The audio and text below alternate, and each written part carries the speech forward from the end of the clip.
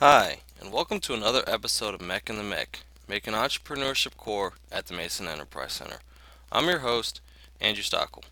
In today's episode, we have Mohammed Rouijel to talk to us about his apprenticeship with Amadou. Good afternoon, Mohammed. Can you please tell us a little bit about yourself?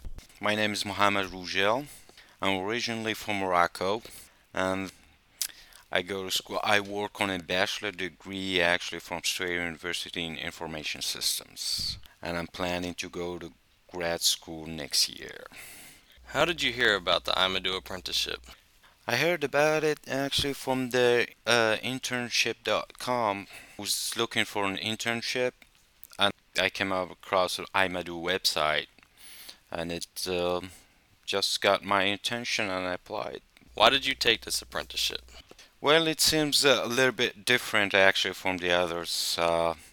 I heard a lot of bad stories about internships when just you go make coffee and lick stamps, stuff like that. So Amadou sounds different because they put you right up. They just throw you in the fire, and they're there for you. Actually, of course, you're not there alone. So there's always they get you back basically. What are some things you do at this apprenticeship? I do actually a lot of things. I conduct research, I come up with proposals, and also got involved in event planning.